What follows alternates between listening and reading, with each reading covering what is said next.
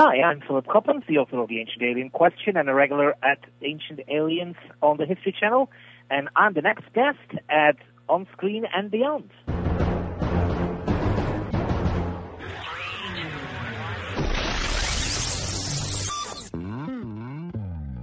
On Screen and Beyond, an inside look into the entertainment world featuring interviews with people from the movie, TV, and music industry, news on upcoming TV and DVD releases, and the rumor mill.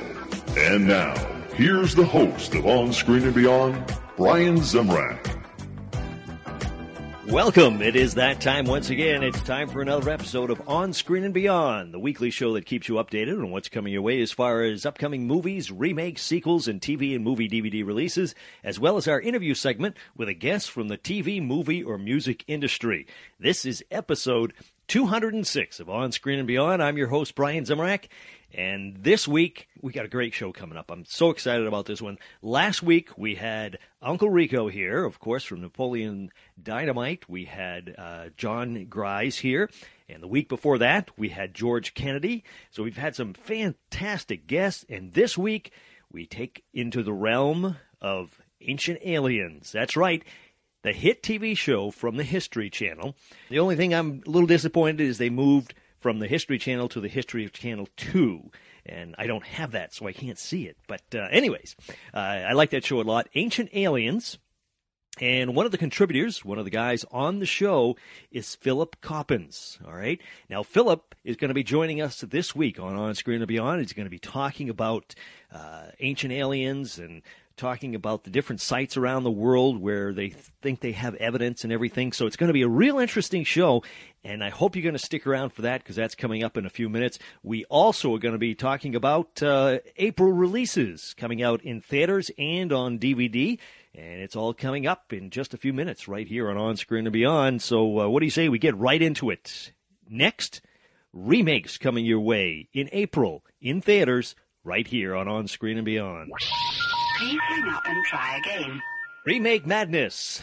Remakes coming your way in April in theaters. Well, it looks like Titanic 3D gets polished off, and not really a remake, but it's a re-release in 3D on April 4th. And the Farrelly Brothers remake The Three Stooges coming your way on April 13th. That's it for Remake Madness coming your way in April. It's upcoming movies next, right here on Screen and Beyond. Upcoming new movies coming away in April in theaters. It's The Cabin in the Woods as it hits theaters on April 13th. Sylvester Stallone slams his way into theaters on April 13th also with Bullet to the Head. It's about a teaming of a cop and a hitman. And Brian Presley goes back in time to relive his glory days in high school football in Touchback with Kurt Russell, and that's also on April 13th. And Steve Harvey's Think Like a Man arrives on April 20th. That's it for upcoming new movies. Next on Screen and Beyond, what's coming away in April? As far as sequels, we got it. Sequel City's next on Screen and Beyond. Sequels coming your way in April in theaters. Well, American Reunion brings back the crew from American Pie for another outing of madness. And The Raven with John Cusack tells the story of Edgar Allan Poe. And that's coming your way on April 27th. April 27th also brings us Emily Blunt and Jason Segel as a star in The 5-Year Engagement. And the animated The Pirates Band of Misfits splashes its way into theaters on April 27th with the voices of Hugh Grant and Jeremy Piven. That is it for Sequel City. Coming up next on Screen and Beyond, what's coming away as far as TV on DVD in April? We got it next, right here on Screen and Beyond.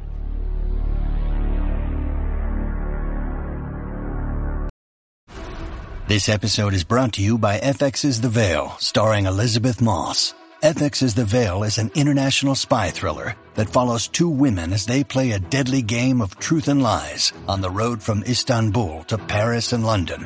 One woman has a secret, and the other has a mission to reveal it before thousands of lives are lost. FX's The Veil, now streaming, only on Hulu.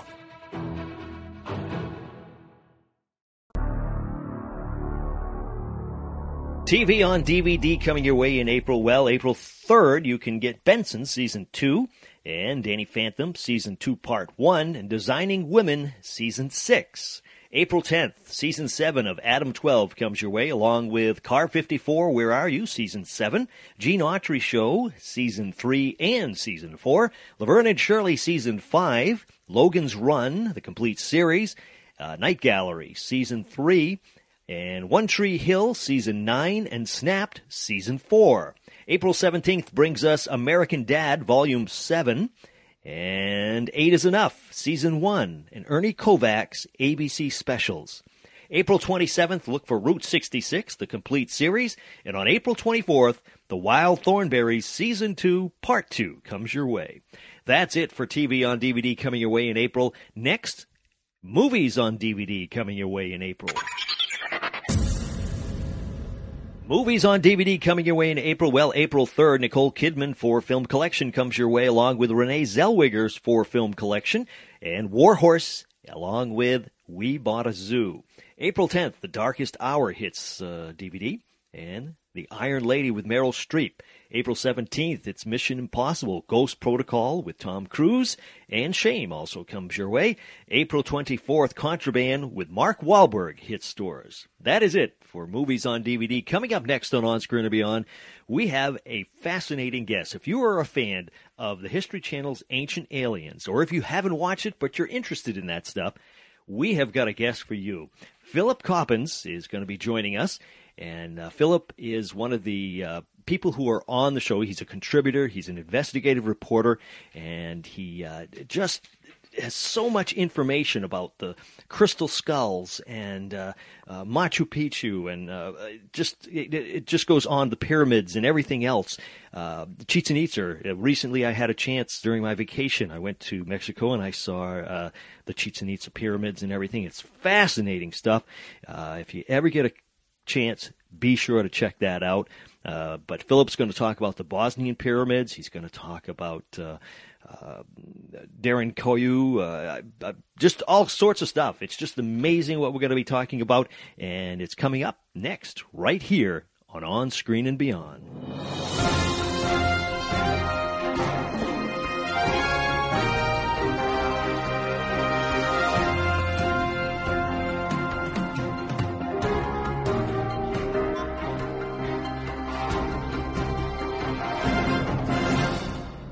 Joining me today on Screen and Beyond is an investigative journalist and author who appears on the History Channel's hit show Ancient Aliens. He has written many books, and his latest is The Ancient Alien Question, a new inquiry into existence, evidence, and influence of ancient visitors. It's Philip Coppens. Philip, thank you for joining us here on Screen and Beyond. It's my pleasure, Brian. Philip, your book, The Ancient Alien Question, did you decide to write that because of the popularity of the TV show, or is this something you've had in the works for a while? No, it definitely came about because of the television show. Obviously, I've had an interest, and I have been writing about the subject for many years, in fact, almost 20. But this book really came about because of the television series, because the television series, as so many episodes of so many series go, presents a rather what I would call flat landscape, in the sense that each subject is dealt, 7, 15, 30, whatever amount of minutes there is, regulated by commercials. And each one of them is quite often given the same weight, at least in the eyes of the viewers. And also, television is a visual medium, so sometimes there are topics which are great, but if you can't get the footage of, the video footage, you really cannot bring it on television. So I wanted to go beyond that flatness and that limited to visuals and really provide some depth. And also, Ancient Aliens isn't my show. It's 4 to 5 regulars who are appearing throughout the season. But each one of us, even though quite often people ask, do you all subscribe to the same notion? And the answer is no. That there's quite a wide diversity of opinions, and so I always wanted to give my perspective and basically also illustrate as to what my points are. So, Ancient Alien Question is diverse in that sense. It gives depth. It discusses things which haven't been discussed in the show, and it is written for a large audience, because I also felt that what was needed was a book which is there for the viewers. There are a number of books, sometimes of people who feature on the show, who are theories or are very bespoke on one subject area, whether they are the Inca civilization, the Great Pyramid, anything like that. But there is really no book which provides an overview of all of these things and provides that kind of depth. So it is written for both, the person who knows an awful lot about this already and the complete novice. Mm-hmm. Well, and what do you think is the reason that people are so enthralled with it? I mean, this TV show is watched by millions of people. At the end of each episode, which goes across the world in various translations, about 100 million viewers per episode is the estimate. Because in this day and age, with TiVo and all of that stuff, it's really hard to find out. And also on YouTube, people can watch these things now. So it's hard to guess, but about 100 million people is the guess. And, it's interesting to see that there is so much interest there. And it's from a very broad range. Some of them are in their 90s and some of them are as young as 5 and 6. And it's great to hear, from each and all. And I think part of the reason why the show is popular is because of its format. Television, for a long period of time, thought that people were watching television and wanted to be purely entertained and wanted to have this tit for tat. Side A says this, side B is going to destroy this, the battle of the sides. And so when it comes to these kind of subjects, you quite often have what is quite often labeled, the believers versus the skeptics. Or sometimes it's about the journeying of, how did you come across this? And Ancient Aliens is not like that. Ancient Aliens basically goes back to the television of the 1980s and the early 1990s and just puts things out there and says to the viewer, you are intellectual enough to draw your own conclusions. This is basically what we give you. And so people tune into Ancient Aliens knowing that they're not going to get this standoff between side A versus stand B, and also this other notion, which is that with the journeying aspect, you never know what you're going to find. You in those kind of scenarios, you just see a guy going in search of something with no proof or confirmation that at the end of an hour, that person is going to find something. And so abandoning those two television formats and going back to a format which was popular in the 80s and 90s, I think is another success factor of Ancient Aliens as a television show. Yeah. And one thing I like about your book and also in the TV show, you yourself don't necessarily agree with every theory that's out there. Some people do that. They just say everything is here and that's why the theories are there. But you disprove some. Yes, because, I'm known as the voice of reason, and I think the back cover of my book says that he's called a skeptic by the believers and a believer by the skeptics. And I do occupy that middle ground. And, it is a fact that in 1968, when Eric proposed certain things as a question, because there was simply not enough evidence available to go beyond the question mark, that some of the questions he asked have not been answered as being of ancient alien origins. Now, that doesn't mean von Däniken has been, debunked, as some skeptics would say. It merely means that he asked a question, some people went in search of an answer, and found that answer didn't involve an ancient alien as being part of the answer. But when we take like an Nazca line, for example, he posited that these lines had to be seen from above.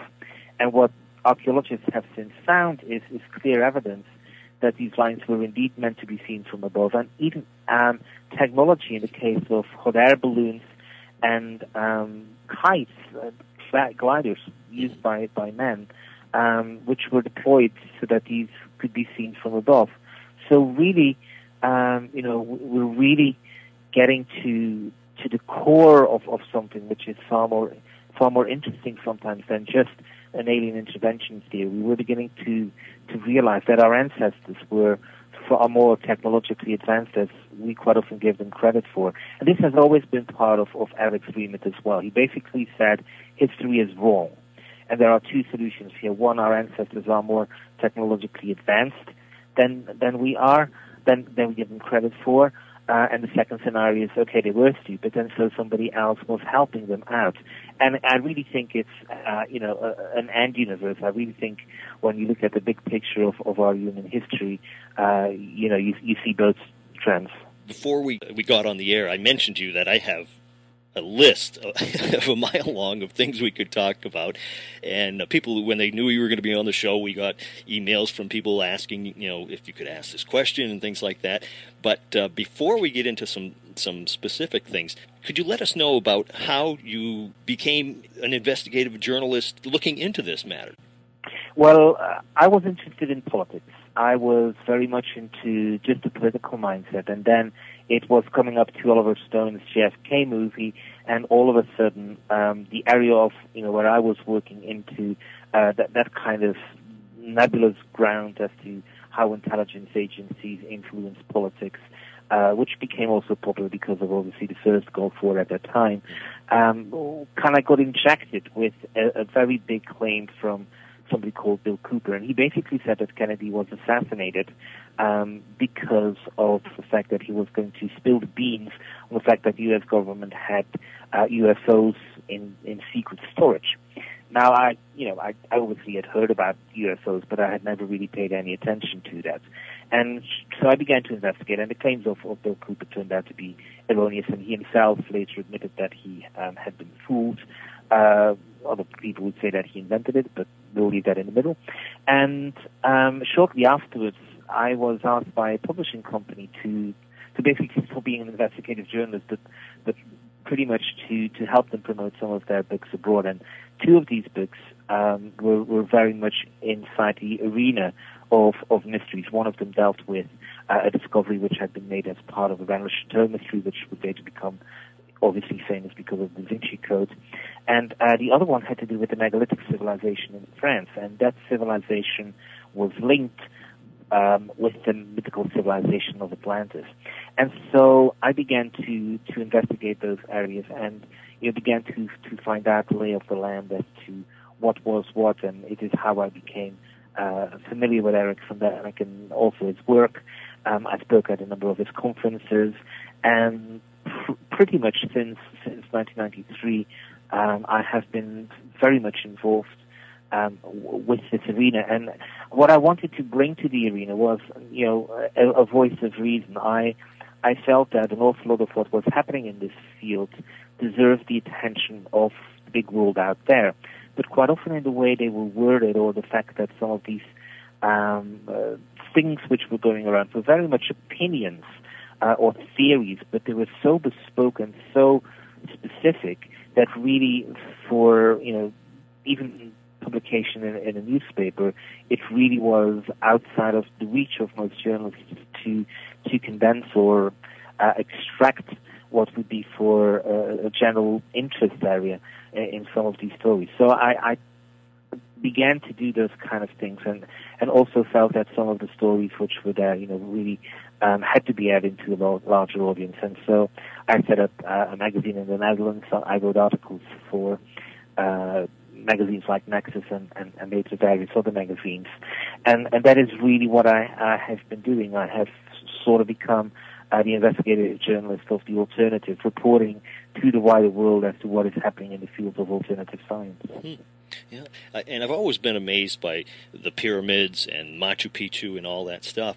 Do you travel to most of these places that you talk about in your book? Yes, I have definitely traveled to all the places I have had to travel. Yeah. On a number of occasions, a story like the Stone Discs of Bhayankara Ullah really isn't placed in the sense of time. There's nothing to visit. It is a story which is largely in the books, and you have to retrace it. But when it comes to me talking about Chichen Itza or anything else, yes, I have always been there, and on a number of occasions repeatedly. I have been 3 times to things like the Bosnian pyramids, which don't feature in this book, but will feature in a subsequent one, and likely also in season 4 of Ancient Aliens. So wherever there is a real urge or a real need, rather, to to write about the places and the need to visit them, I will always have been there. Yeah. And now, of all the places you've traveled and reported on, what is the most implicating evidence that you have found about ancient aliens? It's very hard to identify one, and to some extent it is the whole that is the most convincing. Some people will say that it is Pumpa Punku, which is a site on the Bolivian Altiplano, which is part of the Tiwanaku complex. But that is definitely the case, but I always think we need to look at it in context. And so when you look at Peru, brilliant civilization, beautiful country, pyramids in the north, the Nazca lines just south of Lima. And then you have the Sacred Valley with things like Cusco, Machu Picchu, Ollantaytambo, and then, just across the border with Bolivia, the complex of Tiwanaku. When you start looking into those archaeological sites, the question then is which one of these stand out? Which one of those is linked with evidence of technology that something is far bigger going on than just a human advanced civilization? And the answer is always, obviously, Tiwanaku and with Pumpa Punku, Cusco, Ollantaytambo. And then when you start looking into the mythology of the Inca, what they're saying is that the deity Viracocha appeared on Earth around Lake Titicaca, and after a sojourn there, began to descend into the Sacred Valley, taking in such sites as Cusco and Ollantaytambo, where his face is actually seen in a rock facade overlooking the temple complex of Ollantaytambo. And this overlapping of mythology with archaeology, to me, is amongst the best evidence to say that something truly extraordinary was going on. We're not just identifying anomalies in archaeology and saying, this is, of potentiality contact in the past. What we are identifying is this multi-layering of the fact that archaeology is basically revealing and showing what our ancestors were talking about in their mythology. And this happens in an awful lot of places. This happens in Egypt to some extent, but specifically in the New World, in places like Mexico with the Mayan civilization and the Inca civilization in Peru. Does this come really to the forefront? And again, it is this harmony, this walking hand in hand of several sciences, anthropology, folklore, and archaeology, that in my opinion is really amongst the best evidence that we were not alone. Mm-hmm. What I'd like to do is give you a few different places, and you give us your ideas about the site themselves and also about the ancient alien factor in it. And I know they're all sort of connected together. Some of them may be in your book, some may not be. But I'm sure I've heard you talk about several of these, so I'm sure you'll be able to give us some insight on them. And you've already mentioned Pumpa Punku. I am amazed when I see those H blocks, the way that they're cut. How could they ever have done that? Absolutely. In the case of Pumpa Punku, it's clear that technology was used here, and it is such a mystery. It is such a riddle that really you can't explain it. And I'm beginning to actually come up with like a new theory, and it might forever remain a theory as to what Pumpa Punku might really have been about and what specifically what the surrounding complexes were all about. But it definitely is an anomaly, and some of the things which were done there really defy all forms of logic, like a stone block where on one side an opening begins as a five-sided opening, and then somehow inside the block, going at an angle of 90 degrees, it comes out as a six-sided block. Why would anybody want to go from a five-sided opening on one side to a six-sided opening on another? It defies even our modern machinery or our modern needs. And then, of course, some of the other, marks which have been made in some of these stones clearly show that what's been happening here involves technology. Again, in itself, it could be that there was a genius who not only invented maybe electricity or some other form of technology thousands of years ago and did this, and for sure that's a possibility. But when you place it in the context of the fact that there is mythology which suggests that this was the work of gods of who appeared out of nowhere, it clearly shows that whoever did this that it wasn't an accident of history, but part of a larger whole, and that larger whole being non-human intelligences contacting our ancestors. Yeah. Well, those like I say, those H blocks, the way they interlock into each other, and they're so perfect. It's like an architect designed it, and some factory, cut them out so they would be interlocking just so perfectly. It's just amazing. Absolutely, it's amazing to see, and when you are in places like Cusco or Sacsayhuaman nearby, you see them in all their force. You see this gigantic scope of these things, and also that really you need a computer program to design all of these things. Yet somehow, we are led to believe that this was the work of silly people.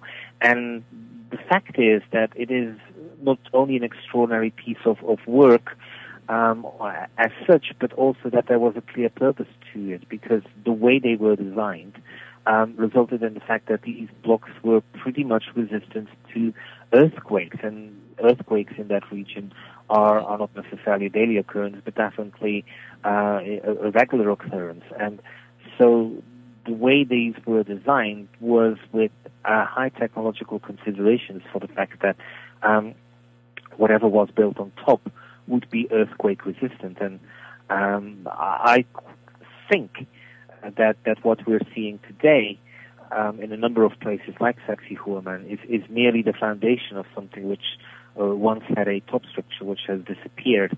And if that is the case, then it is clear that what we're talking about is a civilization which really predates the Inca, maybe by thousands of years, or if it's not that old, that whatever was standing there was taken away or degraded to an extent far quicker than any rock or cement or that kind of stone structure would be degradable. Yeah. Now, what about Peru's Gate of the Gods? Now, just so our listeners know what that is, that's a gate, a doorway-shaped carving in a rock near Lake Titicaca. Am I correct? That is correct. I mean, it is, visually beautiful. Technologically, it's quite simple, but this is linked with this gateway into another dimension, that somehow this is the place where the gods came to, and were also able to disappear from this reality to theirs. So it is a very interesting site, and I think, we quite often tend to interpret this as if the Gate of the Gods was somehow linked with a type of technology which is very mundane, in the sense that rocket technology, propulsion technology, right, and all of that stuff. But I think that what we're lacking from our ancestors and from the ancient aliens is an understanding that the laws of physics, the way we see them, that we haven't really explained or understood all of them. And there are a number of occasions, whether it's Nikola Tesla or the likes of Edward Lee Scanlon, who built Coral Castle in Homestead, Florida, that we begin to realize that really we don't fully understand the tools and techniques which we are daily using. Tesla clearly was a genius, and he was able to do things with electricity on a scale whereby he literally said that he could split the earth into two.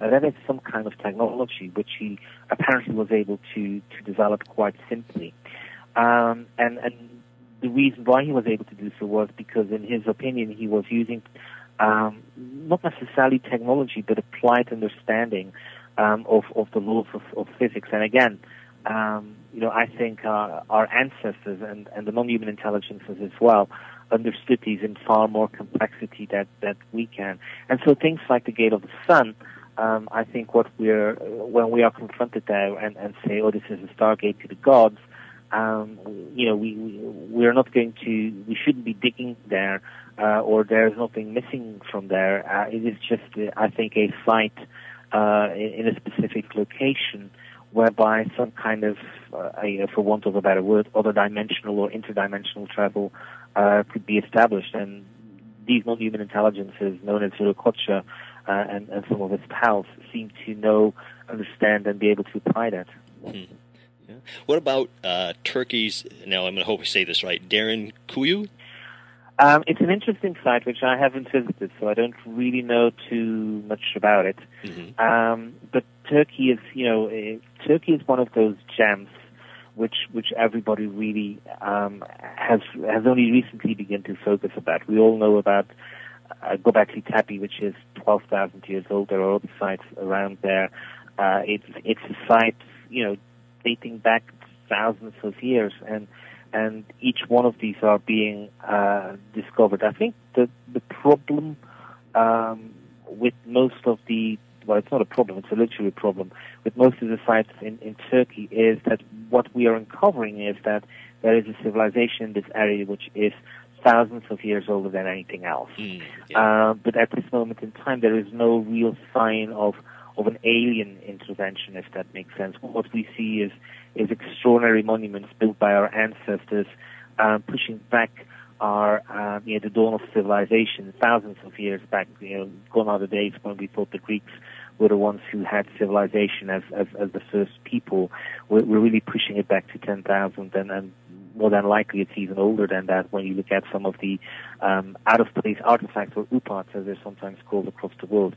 But as a whole, as a region, Turkey definitely rises to prominence, and there are several sites in that area or in that country which really are telling us that civilization here began 12,000 years ago. And it's of course of interest that this is also the region where the Bible says civilization began in the form of Noah and Mount Ararat.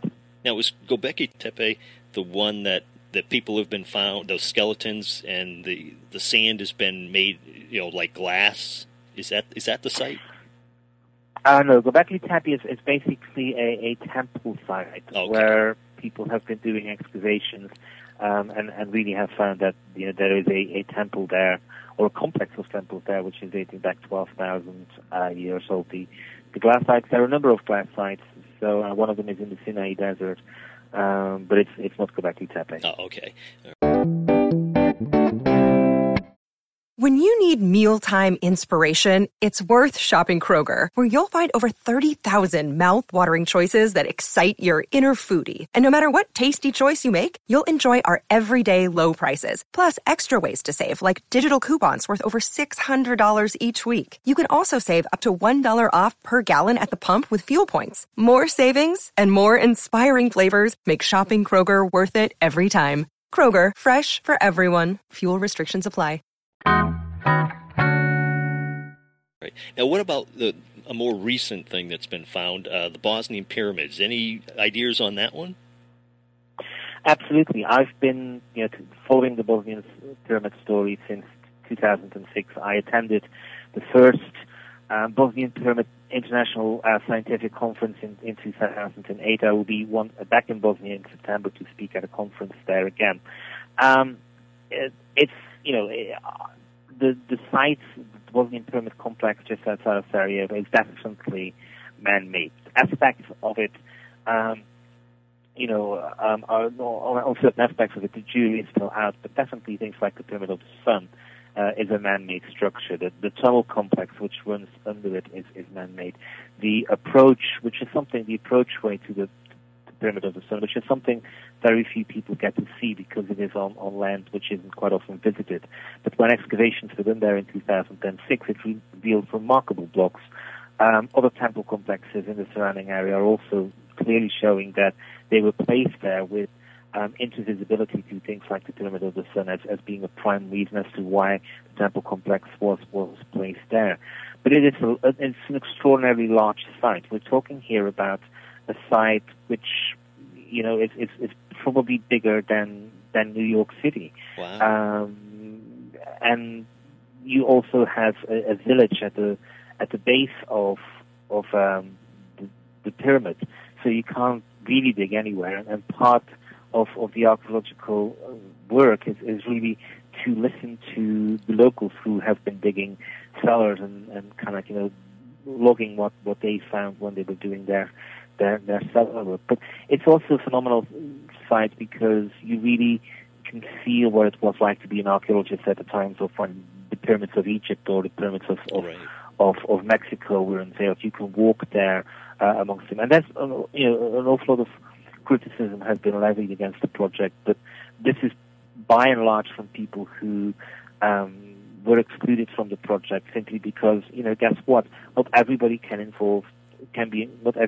involved in every project. Not every archaeologist is working on the Pyramid of Egypt, and not every archaeologist is working on Stonehenge.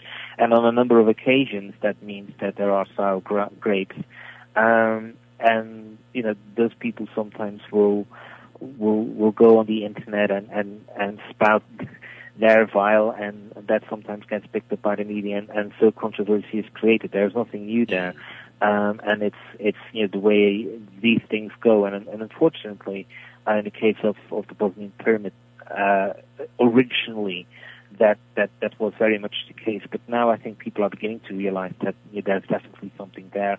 The first official conference, which was held in 2008, helped support that. And in 2010, it actually was the largest archaeological excavation in the world at one point. So it's coming along slowly, but because it is so big, because the area is so vast, it'll take time. And we just need to give the entire team there the time to put shovels in the ground and unearth the complex. Yeah. Well, what amazes me is that the people, the skeptics are saying, well, no, it's nothing. It's they're just trying to build up tourism. The guy who found it was not a legitimate scientist and all this, but they've actually found pathways and blocks, and so obviously something man-made is there. Whether or not it's a pyramid, it looks like a pyramid, but so obviously there's something under the ground, and they're finding it. So I don't understand how they can say that there's nothing to it, because obviously there is. Well, it's easy to make claim. I can say one here on the radio. You're a Martian, Brian. Right. Simply the fact that I've said it doesn't mean there's any validity to it. Right. But if it is said from somebody who has some standing, then people will take it. And again, people like controversy. It's the old media paradigm of creating controversy, or feeling that you have to report on the controversy.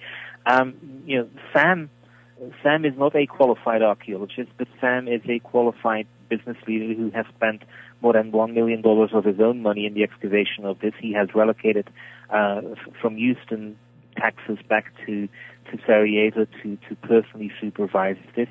Since he had a PhD in economics, he had a PhD in something else, which I believe was politics, and since he has had a PhD in history, if not archaeology as well. So Sam is a person who has 3 PhDs, and he's not the one putting the shovel in the ground. For that, he has paid and hired proper standing archaeologists.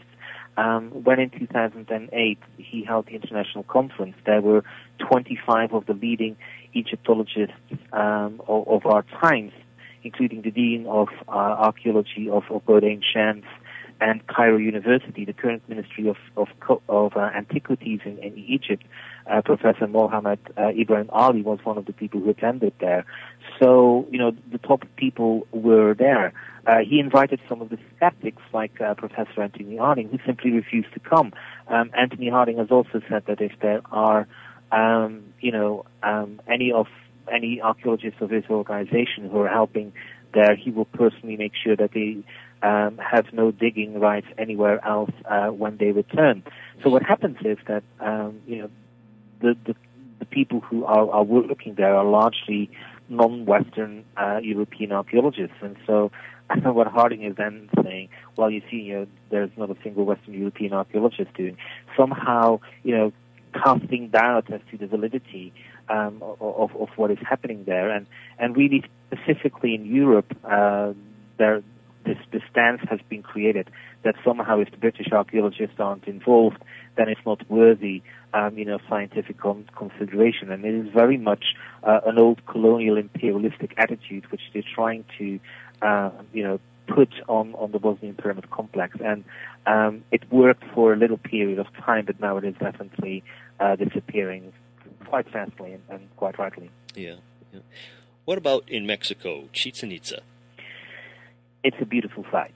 It is definitely one of my favorite sites, and the late Dr. Linda Sheely and her co-authors in a number of books, Code of the Kings is one of them, have really brought this, in my opinion, to light. They show how the entire complex of Chichen Itza is really a three-dimensional rendering of the creation mythology. And when you go one step beyond that, you can also see how Chichen Itza features into the entire 2012 phenomena, how it is linked with the times when the gods return, and how the locals watch out for these returns through astronomical observatories like, the Caracol and all of these things. But Chichen Itza really is magnificent, and it is one of my definitely top 10 locations to be in the world. And as December 21st, 2012 approaches, and as the Mayan civilization becomes more and more prominent, it's very good to see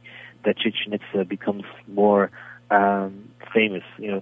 Fortune has it that it is located within easy traveling distance from Cancun, which attracts an awful lot of tourists who go there for sunbathing, specifically United States citizens who want to break up, specifically northern U.S. citizens who want to break up the cold winter by a week or so in Cancun, enjoying the sunbathing. And as I said, Chichen Itza is within easy traveling distance, so it gets tourism almost naturally as a result. But definitely, it is worth to go there on its own, because it's a beautiful site.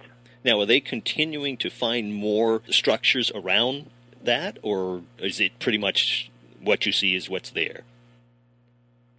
No, excavations are ongoing on so many Mexican sites, and only a few weeks ago did they discover burials underneath another pyramid complex of Teotihuacan, just outside of Mexico City, of jade masks, which are somehow linked with the foundation.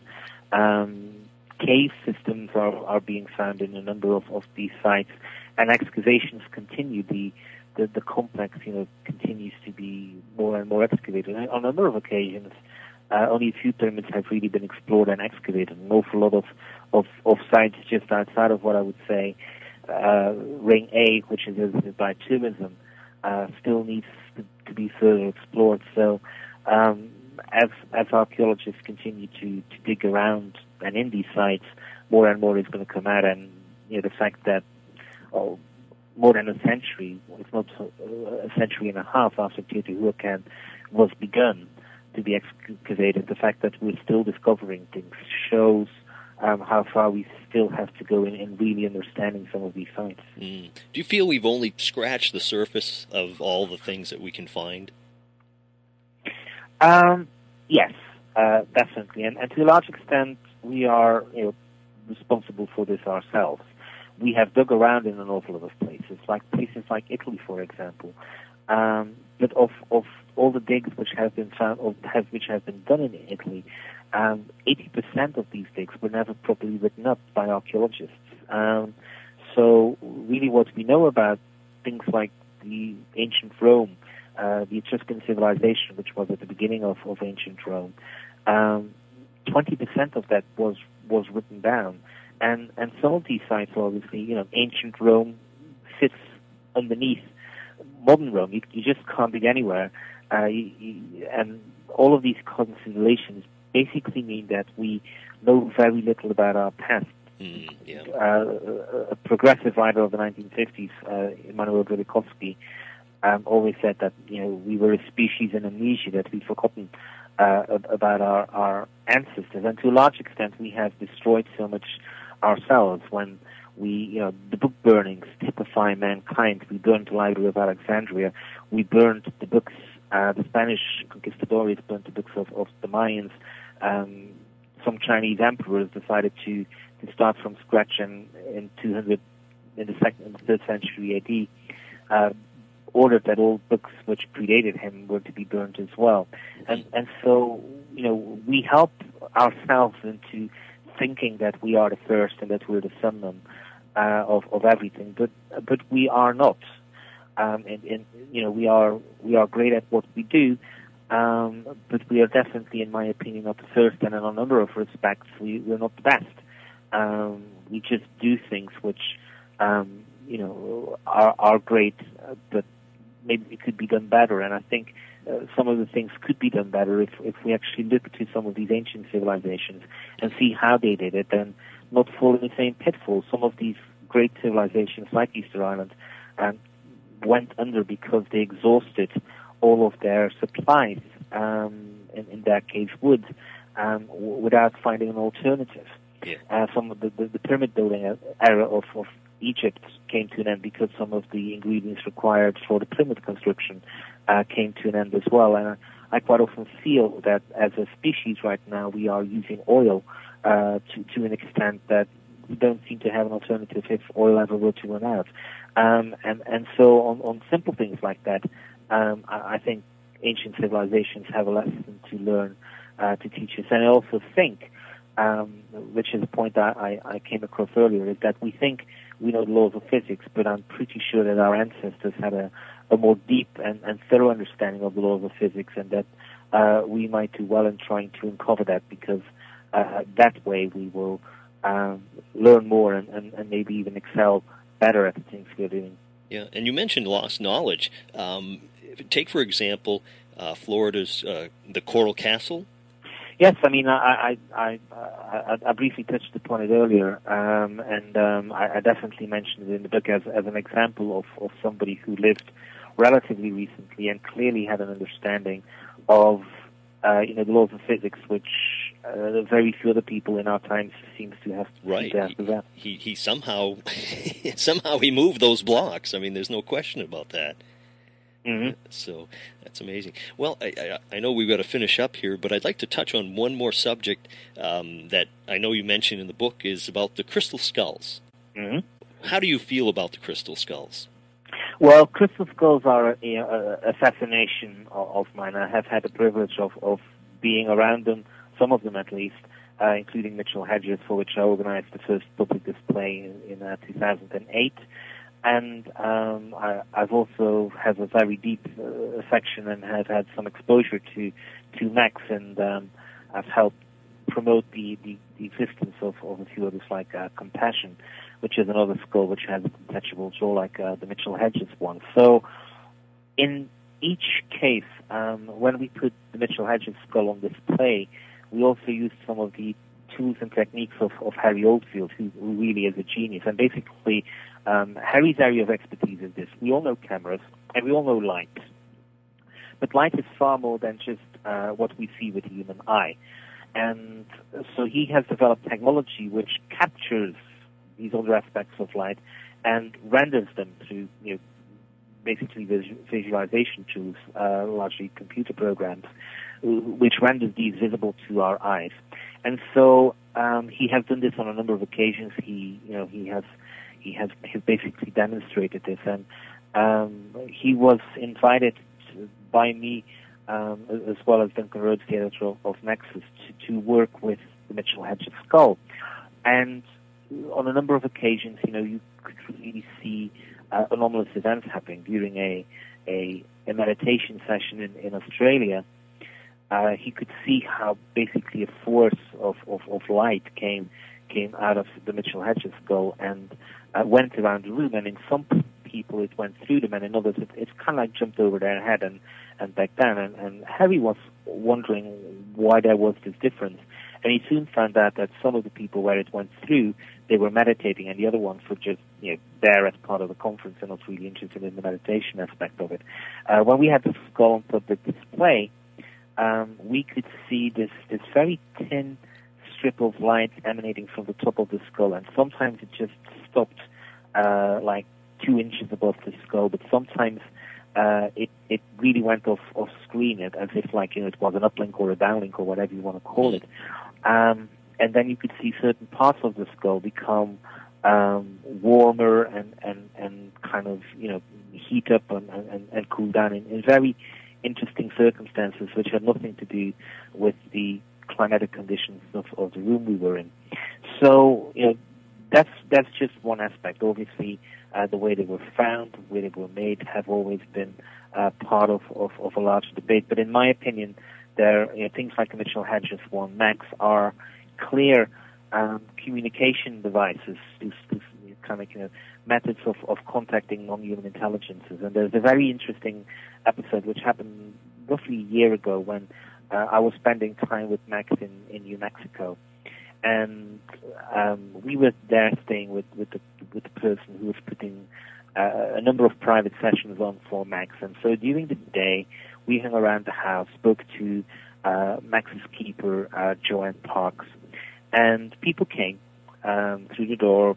We're going to spend 15, 20, 30 minutes with Max. And then, came in and hung around while the next person went in. And this went on throughout the day.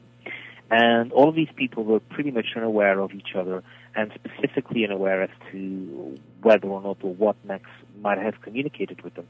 And in each instance, everybody who came out came with a very specific message of what Max had been saying. And this isn't, along the lines of, oh, take care of the world, or you should worship your mum, or you should take care of your wife. It wasn't anything as wide as that. These were very specific things to do with the situation of the world at that moment in time.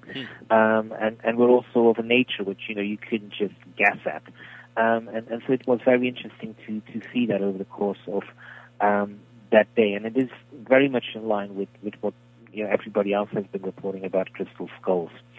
So, obviously within the Crystal Skulls there are newer ones, but definitely things like the Mitchell Hedges one and Max are definitely something which I think an awful lot of people need to experience. And in the case of Max, Joanne Parks goes out of her way to make Max available to everybody who wants to see him and have contact with him. So, if she largely confines her travels these days to America, but she pretty much travels around America at least once a year. So, find out whether Max the Crystal Skull is coming to a site near you, and I would definitely say that spending 15 minutes in his presence is something which you will remember for the rest of your life. Wow, that's fascinating. Now, Philip, there's so many other things we could go on, and I know I've held you on for a long time here. The Dropa stones we could talk about, the Unaguni and the Nazca lines, the Karnak stones, the Saxa Wayman, and I know I said that wrong probably, but but anyways, there's so many different things. Your book, people should definitely check that out because that'll get a little more detail, I'm sure, than what we've seen on Ancient Aliens and in our talk. But I'd like to finish up with two final questions for you.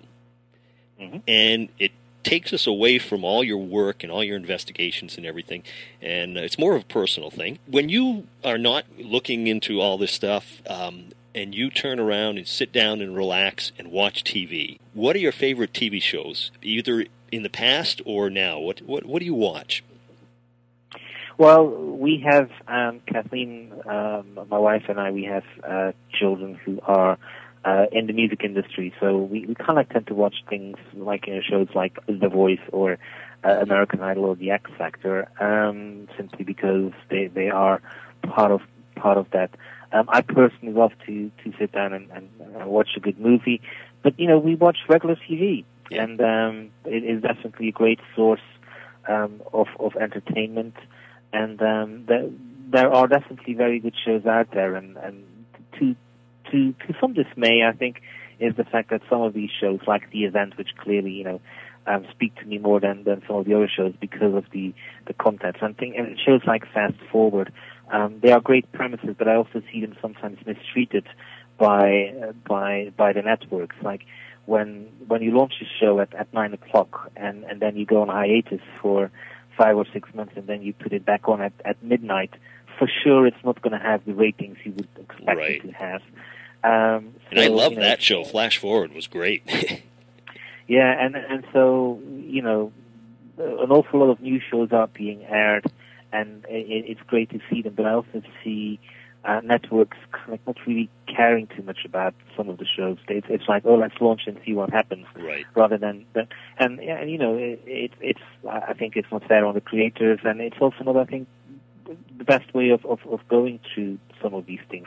The biggest successes on television in the past were always because they were nurtured, right? And I don't really see any nurturing going on. Yeah. What about movies? What are your favorite all-time movies? Well, some of the movies which I can watch endlessly are things like Meet Joe Black, which is great. I love The Fountain, which is definitely something which I think needs a few times of watching. But obviously the classics like Star Wars, The Matrix are great favorites. Indiana Jones doesn't have to be said. But any movie which is made and which touches upon certain things really will stir me. Justin Theroux is another favorite, and a recent one in Time is definitely one which I greatly enjoyed. But whether it's The Social Network or things like that, I love movies, and I actually, because I travel so much, it is quite often hard to follow series. Some of the series which began in the US or are about to begin in the US, basically I quite often see one or two episodes, and then I know that I will only see it once again when it comes out on DVD. Things like Heroes, I've only ever seen on DVD. I've never watched a single episode of it live because I was just traveling so much. But movies, offer that possibility because you only have to catch the beginning and the end, and it's 2 hours. And so they what I would say offer a more immediate possibility of watching things rather than series, which I either end up missing half a year of shows or have to catch up on DVD. Yeah. Now, what about if people wanted to find out more information? Do you have a website? I have a website, which is philipcoppens.com, philipcoppens.com. If you type my name like that into Facebook and Twitter, you will also come to me. Or if you want to type it directly, it's twitter.com/Philip Coppens. And then for Facebook, we had to do it slightly differently. It's facebook.com/Coppens Philip. And on both of those social networks, you will be able to pretty much see me appear daily. And on my website, you can see what I have written. And every 2 or 3 weeks or so, there will be a new article appearing on my site discussing some of the things which I have been doing in the past few months myself. Quite often articles linked with my travels and part of the research before some of that research becomes a book. Mm-hmm. And we're going to put a link so people can just click on it and go and get your book on our website. So make it easy for them to find your book. And it's called The Ancient Alien Question. And I won't say the whole thing because it's it's a long title. Absolutely, and that book is available anywhere where books are being sold, but also on Amazon and Barnes & Noble's website. Right, yeah.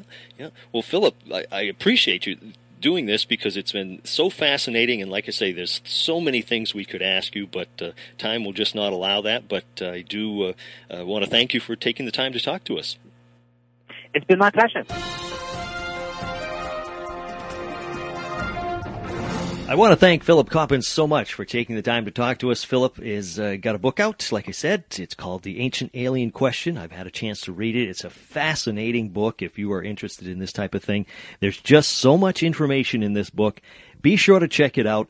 It's called The Ancient Alien Question. We have a link right on our website where you can click and you can get it. And it's a great book, so check it out. And just fascinating stuff he was talking about. Like I said earlier, I did have a chance to go to Mexico during my vacation, and I went to Chichén Itzá and saw the pyramids, and it's just amazing. If you ever get a chance, go to it because it's just fascinating. And there's that ball court where they have, and you can whisper from one end to the other, and somebody can you can hear it. It's just, you got to go to see it. It's just unbelievable. So, anyways, I want to thank Philip once again for doing that for us. And like I said, we had so much to talk about. We could have gone on and on and on. But that is it. And we are going to remind you to check out our website, onscreenandbeyond.com, and you can get all our past interviews with loads of Oscar winners and Grammy winners and nominees and directors and screenwriters and musicians, everything from Bob Barker and Kevin Sorbo, Mike Farrell from MASH, and it's just an incredible list of people. They have some great stories. I hope you check it out at onscreenandbeyond.com. And that is a wrap for this week's show, and I hope that you'll join us next week when we once again take you on screen and beyond. I'm Brian Zemrak. Take care.